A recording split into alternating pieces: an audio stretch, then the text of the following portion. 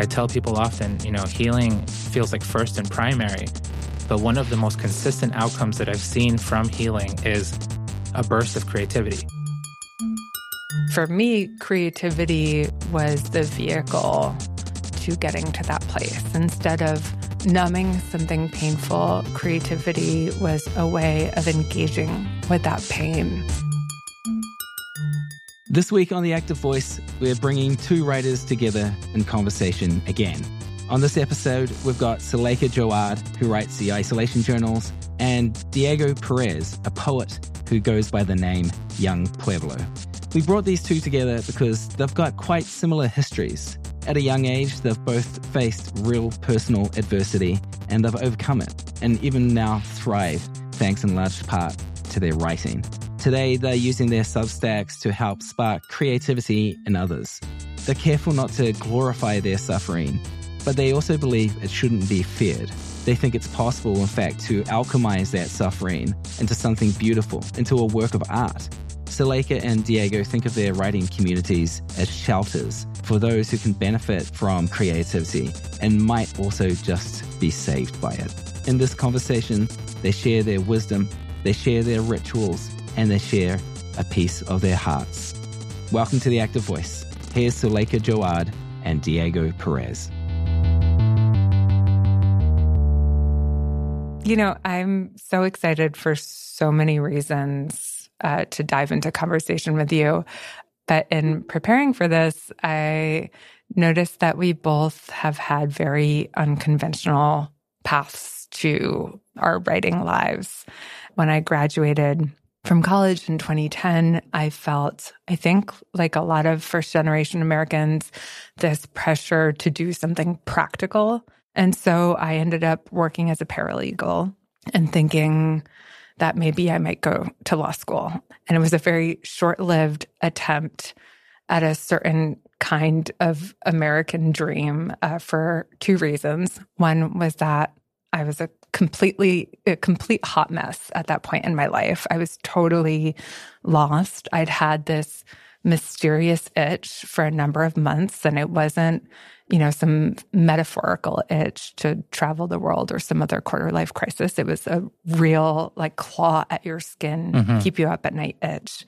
And the other reason that pursuit of a certain kind of American dream was short-lived for me was because almost exactly a year after graduation, I found out that I had been diagnosed with a really aggressive form of leukemia and that the odds of long-term survival were not in my favor. And so pretty much overnight, my world imploded. I lost my job, I lost my apartment, I lost my independence, and maybe worst of all, my sense of identity. And I found myself back in New York, shuttling between my childhood bedroom and the hospital, where I ended up spending, much of that next year in isolation. And for me, this chamber of isolation was obviously really challenging, especially at an age where you're watching your friends on Instagram and on Facebook traveling the world and going to parties and dating and all the other big and small milestones of young adulthood. And meanwhile, I felt profoundly stuck. I couldn't do anything. I certainly couldn't have a typical job or do any of the normal young people things. And in a weird way, as angry and as terrified as I was, there was a kind of liberation that came with the implosion of all that expectation. Right. The person I'd been, the short and long-term dreams I'd had, all of that was gone. And I felt this sense of being stripped completely bare and sort of peeled open to the world.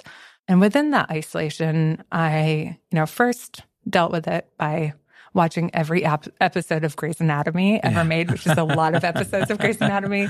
But the other way that I began to fill those hours was through journaling. And I loved the journal so much because it's this rare space where you get to write for yourself. It doesn't matter if you're a good writer. It doesn't matter how you use punctuation. You get to show up as your most unedited, unvarnished self. And to make a very long story short, that journal led me to writing a blog, which led me to my first writing job, which was a column I wrote for the New York Times called Life Interrupted, where I became a journalist, not in the way that I'd expected, but where I got the chance to report from the front lines of my hospital bed.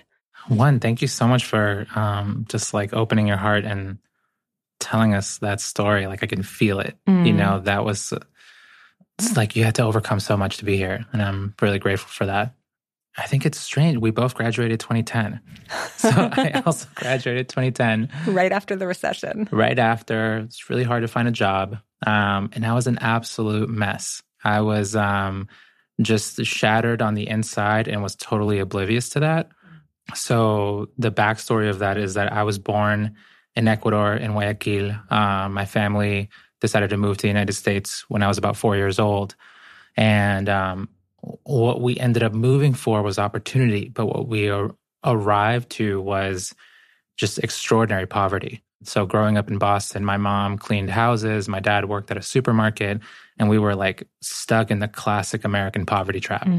And that created such a like heightened sense of scarcity, stress, tension. My parents are constantly fighting, trying to figure out how they're going to pay for rent. And going through that, I tried to play as if I was strong, but I didn't notice how much that was really impacting me. I mean, when I got to college, it started manifesting into just like these really nasty habits of constantly intoxicating myself, you know, constantly going out, trying so many different drugs, and just doing anything I could to run away from myself.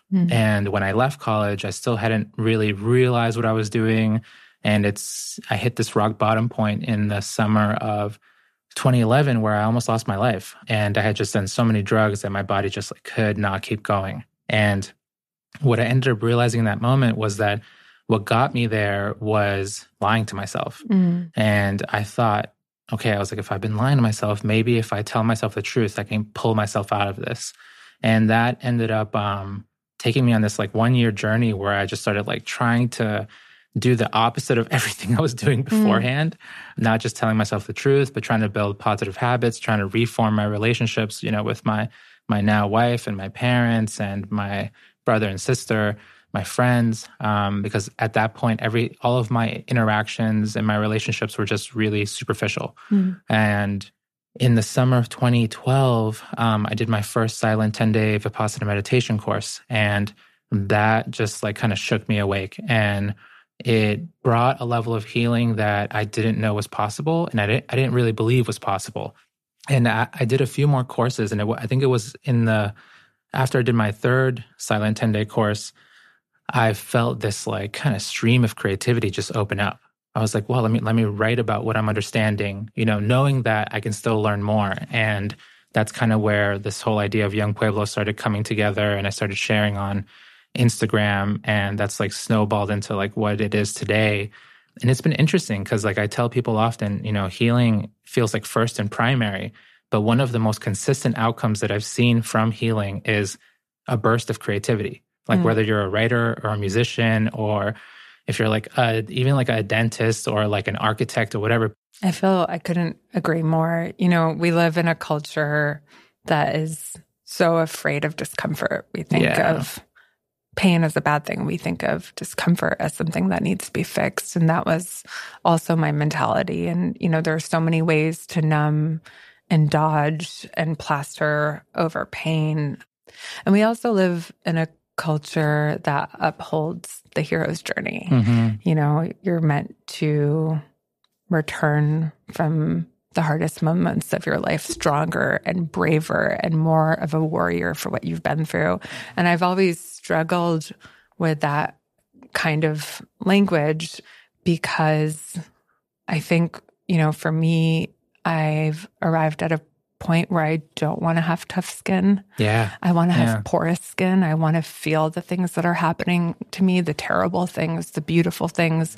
I want to be open to it all. And I think for me, creativity was the vehicle to getting to that place. Instead of numbing something painful, creativity was a way of engaging with that pain, and in engaging with it and examining it, perhaps even having the opportunity to alchemize it into something interesting or useful or maybe even beautiful. Yeah. And I often tell people, like, you don't know who you're going to help. Like, you don't know, like, whether you want to write like one blog post or maintain a small Substack or you want to write a book or create an audience, like whatever it is, like you do not know who you're going to help or the lives you may even save. So if you have something that needs to get out there, like do us a service of getting it out there.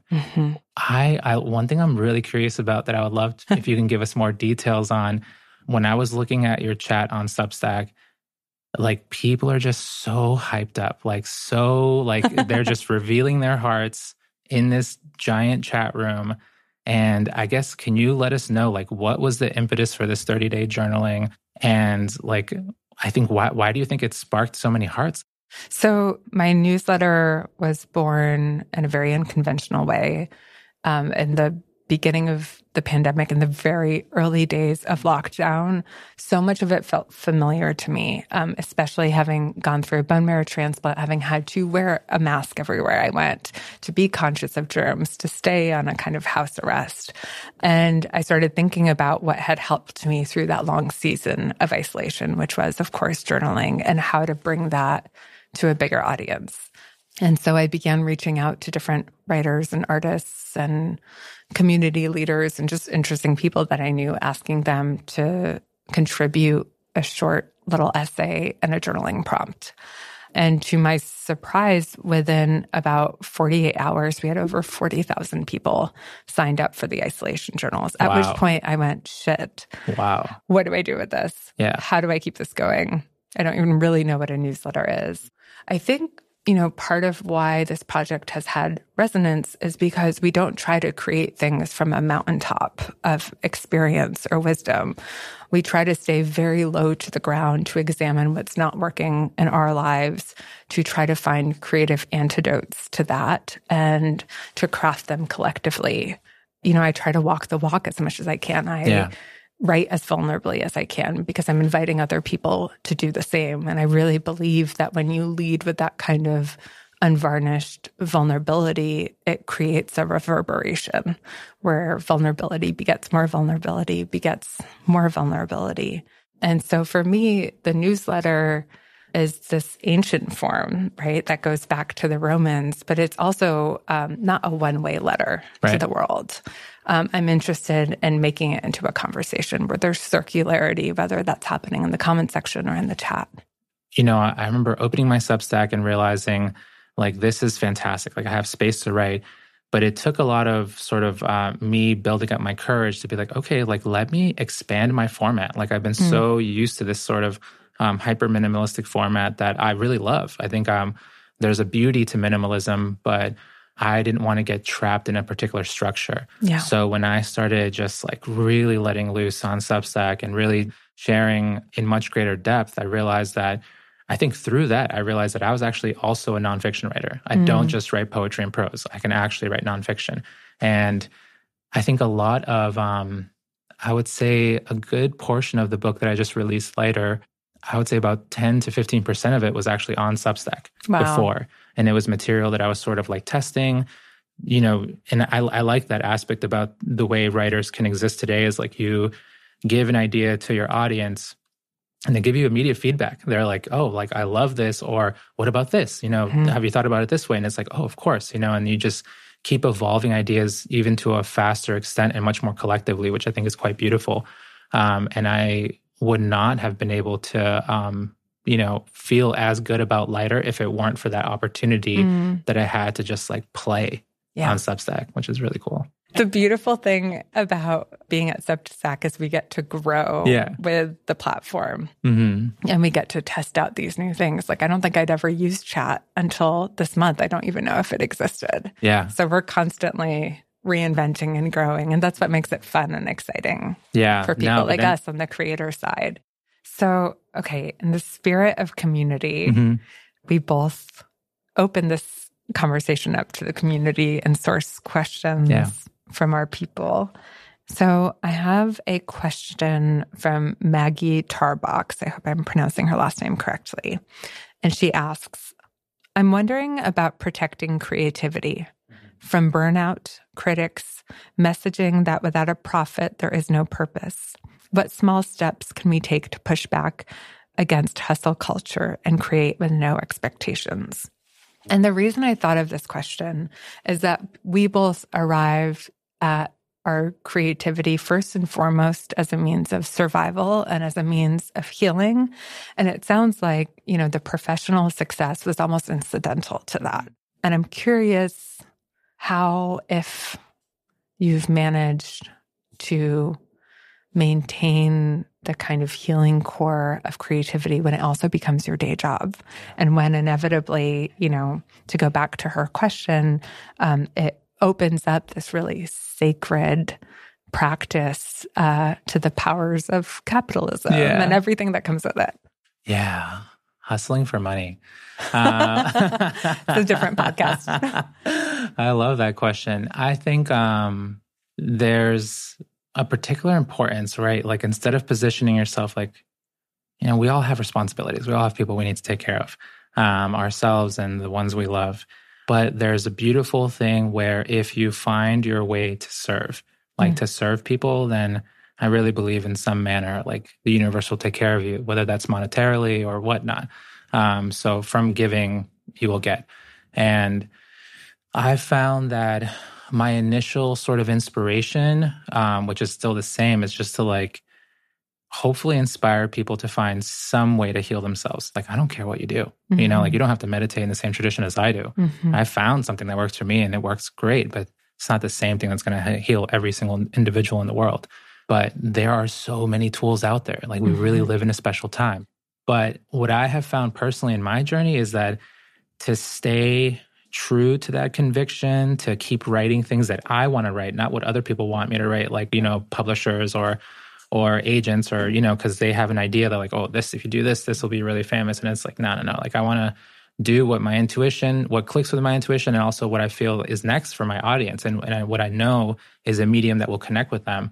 So one is doubling down on that conviction. Yes. And the other side of it is that relentlessly heal yourself. That has to be probably the number one most important thing, because whether you experience serious trauma or not, there are still, you have definitely experienced moments of strong emotion, and those moments leave an imprint on the mind.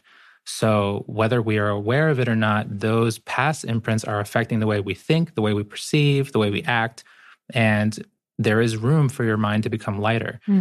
So when you do not allow other people to take that healing space away from you, and you're this is the space, I'm going to pay attention to how I want to do this unbinding work in my own way, then it makes it easier to stay true to that original mission. I know from looking back at the last 15 years of my career that oddly enough, my most successful projects were the ones that were never intended to be for the public at all. Cool. From that journal that much later became a column, from this newsletter that was supposed to be a 30-day thing, and that's it. And then tapped into something that I decided to follow.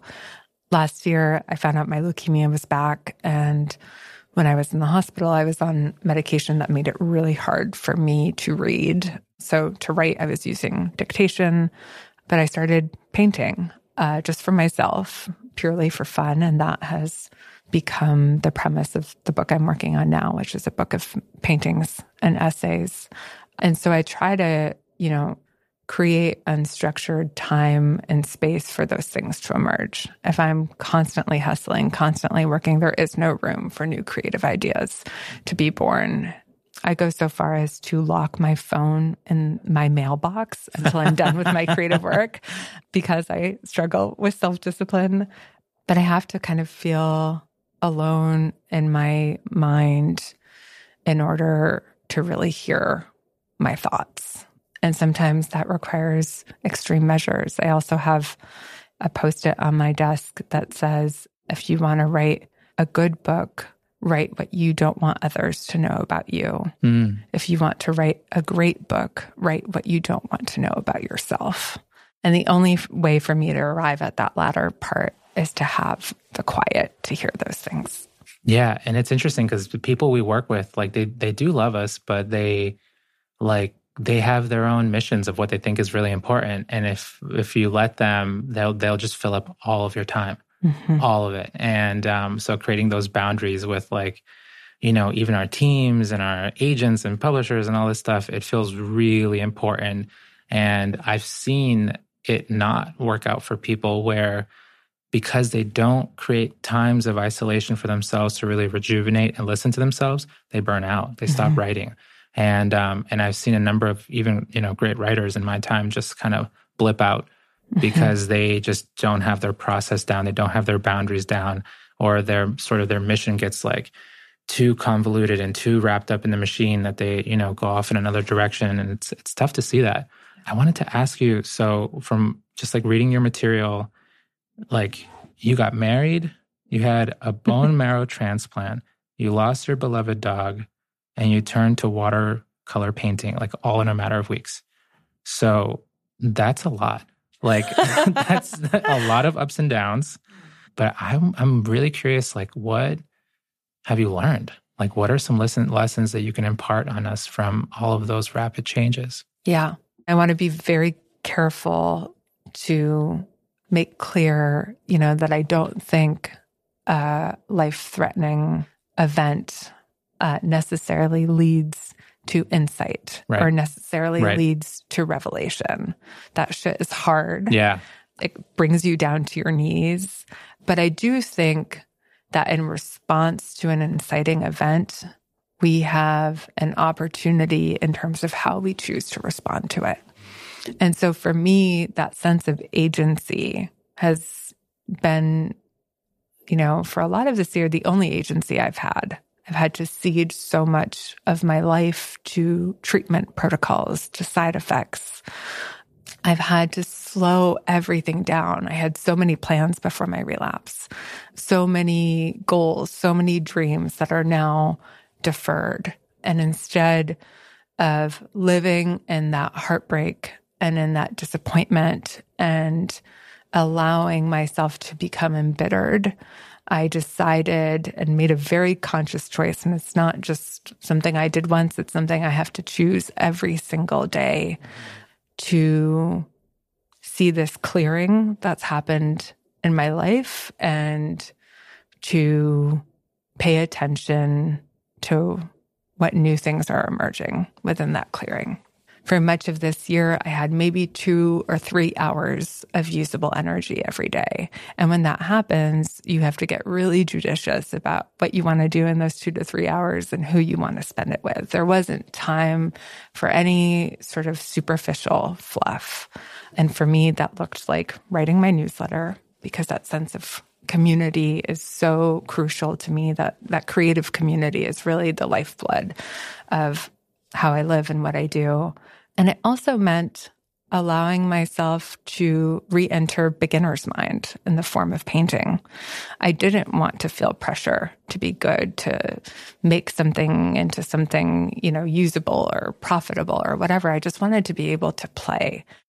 And I've tried to, given that this whole year has been unexpected, to embrace the unexpected and to allow that to flower in every area of my life, in my career, in my relationships to my friends, in the ways that I choose to fill my time.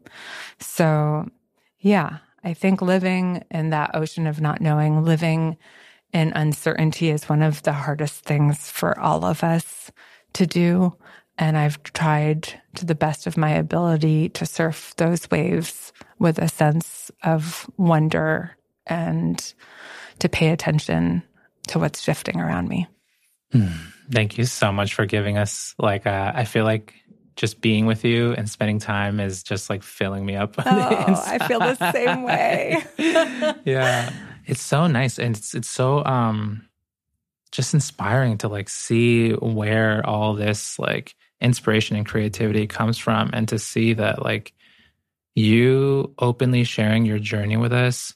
I can't even imagine how many people you're helping, because that's something that we often don't get clearly from the internet and social media. It's the tough aspects of life that are happening all the time.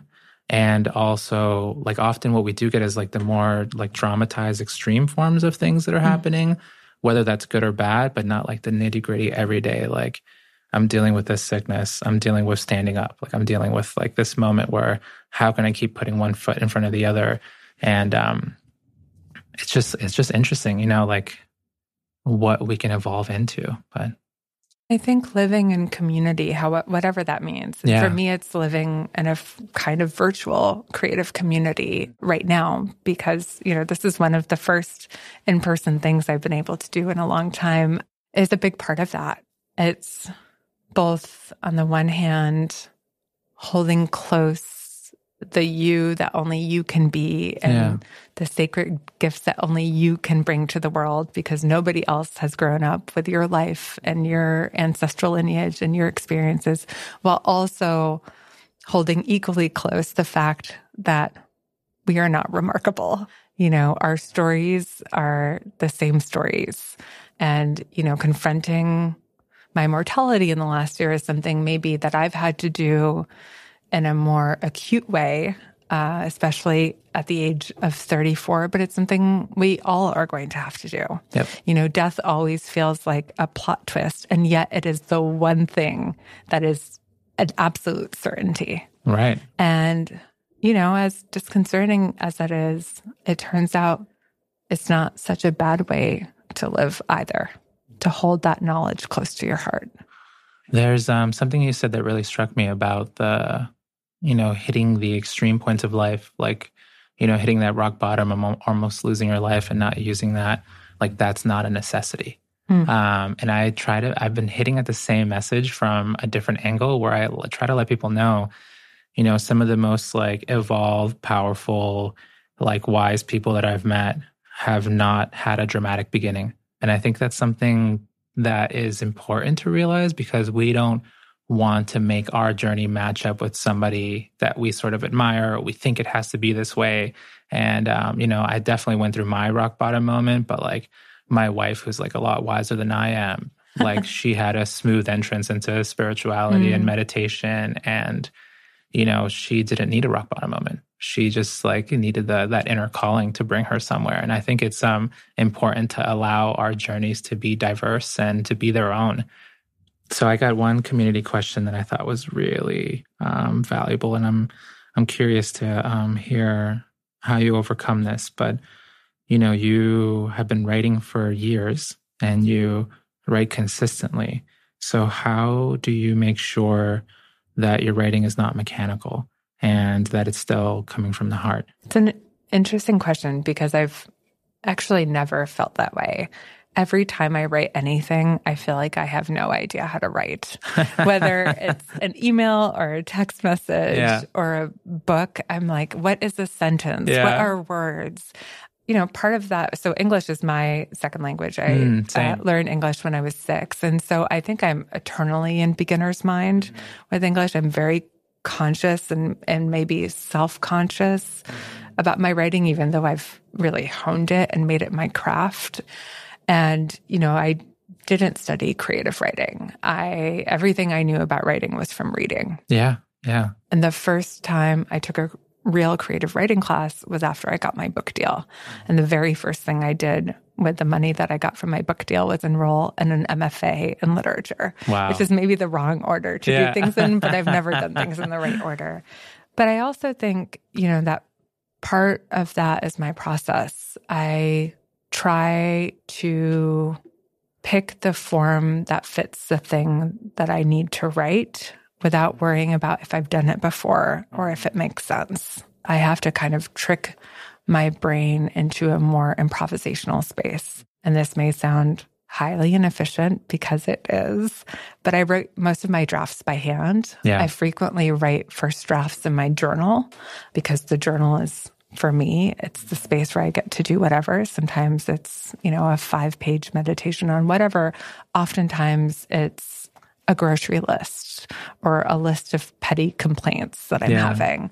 And so I try to create in a space where I feel like the stakes are really low. If I try to open a Word document on my computer and start writing like a real writer, all of my crap comes into the picture. And I also think, the computer is where we do a lot of things, where we write emails, where we do our taxes.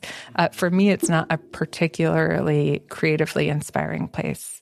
Somewhat similarly to what you were describing, like when I sit down and I'm going to write, like if I'm going to write like my next sort of newsletter for Substack, or if I'm going to tweet something, or if I'm going to put something on Instagram, I often sit down and I make sure that I have no plan. And I try to keep that mentality all the time where it's like, I don't know, like let's see what comes out this time. And I do think like for other people who are writers who are listening, I do think it's really valuable to let yourself take time periods where you do write about the same topic again and again. Because I remember there was a time period where 2017, 2018, I wrote a lot about letting go. And then I kind of relaxed on the topic for a while, picked it back up in like 2020, started writing about letting go again. And I realized there was a big evolution there. So let yourself say the same thing from different lenses, from different perspectives, and magic happens sometimes. I'll write those first drafts by hand. And then when I go to the computer, I try not to look at my first draft by hand and to just type what I remember. Yeah. And the most important stuff rises to the top. Okay. So I have a question from Catherine, who says, I feel like my creativity has suffered over the past few years with Instagram and social media as a whole, because I'm more concerned with other people's output than my own. Instead of just sitting and letting my thoughts come, I consume other lives. At the same time, I've gotten so much creative input there, so many other creatives that inspire me. So my question for you, how do you deal with consuming social media, and what does that do to your creativity? Yes, the subconscious is quite sneaky. So you have to be really careful with what you consume. There's this thing that I've learned from being on Instagram for a while is like there is a recipe for a hit. Like there's a recipe for making things go viral. And a lot of that is just like mimicking what's trendy, right? So if you like write a post about, like if you were to write a post about boundaries in 2021, yeah, it's going to go viral. It's challenging to not just do what will get you like 100,000 likes. Yeah. But that's just, to me, it's like you can do that, but that just isn't what gets people, like what touches people's heart. There's like a very big difference. Like, yes, it can get you a lot of likes, but it won't necessarily get people interested enough to like read your book. And a lot of knowing what makes a hit on like Instagram or Twitter is just understanding what's the popular topic in the moment and sort of bringing it down to a bite-sized, like, one line catchy thing. And what I find happening, particularly on Instagram, is like there's a lot of like mimicking, where it's just like people, they're just saying the same thing, but that's not what makes like a writer or an author. And it's fine to like have those views too, to share something like that occasionally, but that's something where I feel like a lot of the second wave and third wave generation of writers that emerge from Instagram is like they stand out because they have like their own voice. Like, yeah, they're still writing about these particular topics. Like we all want to know how to grow, how to heal, but their voice is like distinct. And it's like, it either was crafted or they have a knack for it. And their authors like Brianna Pastor or Brianna Weist or my friend Rainbow Salt, like a lot of them who are just like, whoa, like you can just feel their voice. It's so clear, so inspiring. And they're not doing any mimicking at all. They're just telling you things from their perspective. The reason that people stay, the reason people buy your books, the reason that people want to support you is because you're relentlessly putting out your own version of things, your own side of things. And my relationship with social media now is one where, particularly with Instagram, is like I'll share something, and then I try not to keep it open. I try to use it as little as possible. And what I do get a lot of inspiration from is like reading other people's notes on Substack. Like I spend a lot of time reading things that I don't write about. So I read a lot of science fiction. I read a lot of fiction. I read a lot of history, a lot of politics. I try to keep a global outlook, and I let these other areas influence me as opposed to the area that I'm writing in, if that makes sense. Yeah. I have a community question. I think when people saw that I was able to ask you questions, they like took their shot. And like one Should person, I be nervous? No, this is a good one. One person just wants to know, like, is there anything you can tell us about upcoming projects you're working on? Like any insight on like what's coming next? Thank you for asking that. So like I mentioned earlier, I cleared the whole deck this year. I was working on a different book idea. I had all kinds of plans and projects. I cleared everything just to see what would emerge. And so what's emerged are these paintings. I mentioned this book I'm working on right now. My working title is Drowning Practice, because drowning practice is what I feel like I've been doing every day this year. I'm also working on an isolation journals inspired book called The Book of Prompts. And I'm very curious about the Substack to book pipeline and what that shift is looking like. And I'm about to attempt it. It'll be my summer project. I don't know how much recycling we will do, although we will probably try to source some of those community prompts and essays. Sure. But I'm really excited to figure out what that looks like. And I know I can't be the only one. I think I saw the other day someone post a note saying that they'd just gotten their first Substack book deal through, a mainstream publisher. And so I'm really excited. We're just talking about social media, about the possibilities that Substack is affording writers and people in other creative fields, not just to find a revenue stream that's independent from social media platforms, that's independent from sponsorships. But I'm also excited about the kind of creative work that's emerging that wouldn't have necessarily fit into a bite-sized tweet or to an Instagram square. Yep. And I can't wait to see what this burgeoning group of writers are going to do. Substack is a revolution, right? Yeah. Like it is something that I've been wanting to happen for a long time, because platforms and really all the sort of major platforms besides Substack, they attract you into creating content, but you don't really get anything back. Or for most, you don't get anything back, or you get a little bit back. And to create a platform where you get like 90% back of whatever you make there, it is like unfounded. It is incredible. What I ended up getting out of it was this like community. Like now there's tight network of us who are just like, I feel like these are the people who are really here for the ride and like really trying to grow. And we're going to support each other in that growth between the newsletter for paid subscribers and the comments. But now that we have this chat room where we can all just talk about these really serious points of growth together, it's like a dream come true to be able to be that connected in a way that doesn't feel burdensome. It's not the same as like going through each direct message and there being so many hundreds and hundreds of messages that you just can't read them all day because they exhaust your energy. But something about the way that the Substack was designed, it just feels like a lighter lift, but you get so much more. And I think it's wondrous. And I'm pretty excited to see the evolution of more podcasters coming on, not just being writers, but people who make videos and just seeing creators kind of gravitate in this direction, because it's one of, literally it's becoming a place where it's a real home for us. Yeah. Yeah, absolutely. And just to take it a step further, I'm also so excited to be in community with other fellow Substackers like you, and to get to learn from each other and to get to observe what everyone is doing. And it's just so deeply inspiring and exciting for me. So I will end with the question you just posed me, which is, what's next for you? I am going to release another book in October 10th. It's a book called The Way Forward.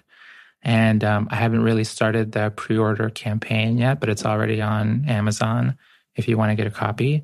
And I'm really excited about this one because this one culminates the trilogy that started with Inward. So Inward and Clarity and Connection were short poetry and prose books. And The Way Forward is another short poetry and prose book. It's about 230 pages. And the first book, Inward, was just about you and yourself and that personal growth aspect. And then Clarity and Connection was about you and yourself and other people, where obviously when you heal yourself, like your connections with other people get deeper. And The Way Forward is about continuing that journey, of growing, but also like, how do you stick with your values in an ever-changing world, like a world that's just like constantly just tumultuous and changing so rapidly. So how do you stay true to yourself amidst all that change? So I'm pretty excited to deliver that one. Sign me up. I'm ready. Thank you so much. This is a joy. Yeah, likewise. Thank you. This is like, my spirit feels full. I feel the same way. You can find Suleika Jaouad's isolation journals at theisolationjournals.substack.com. And you can find Diego Perez's Elevate with Young Pueblo at youngpueblo.substack.com. Make sure you get the spelling right. It's YUNGPUEBLO.substack.com. That's youngpueblo.substack.com. See you next time. And don't forget, you can subscribe to this podcast, The Active Voice, on Substack. You can find it at Substack Reads, which is read.substack.com. read.substack.com.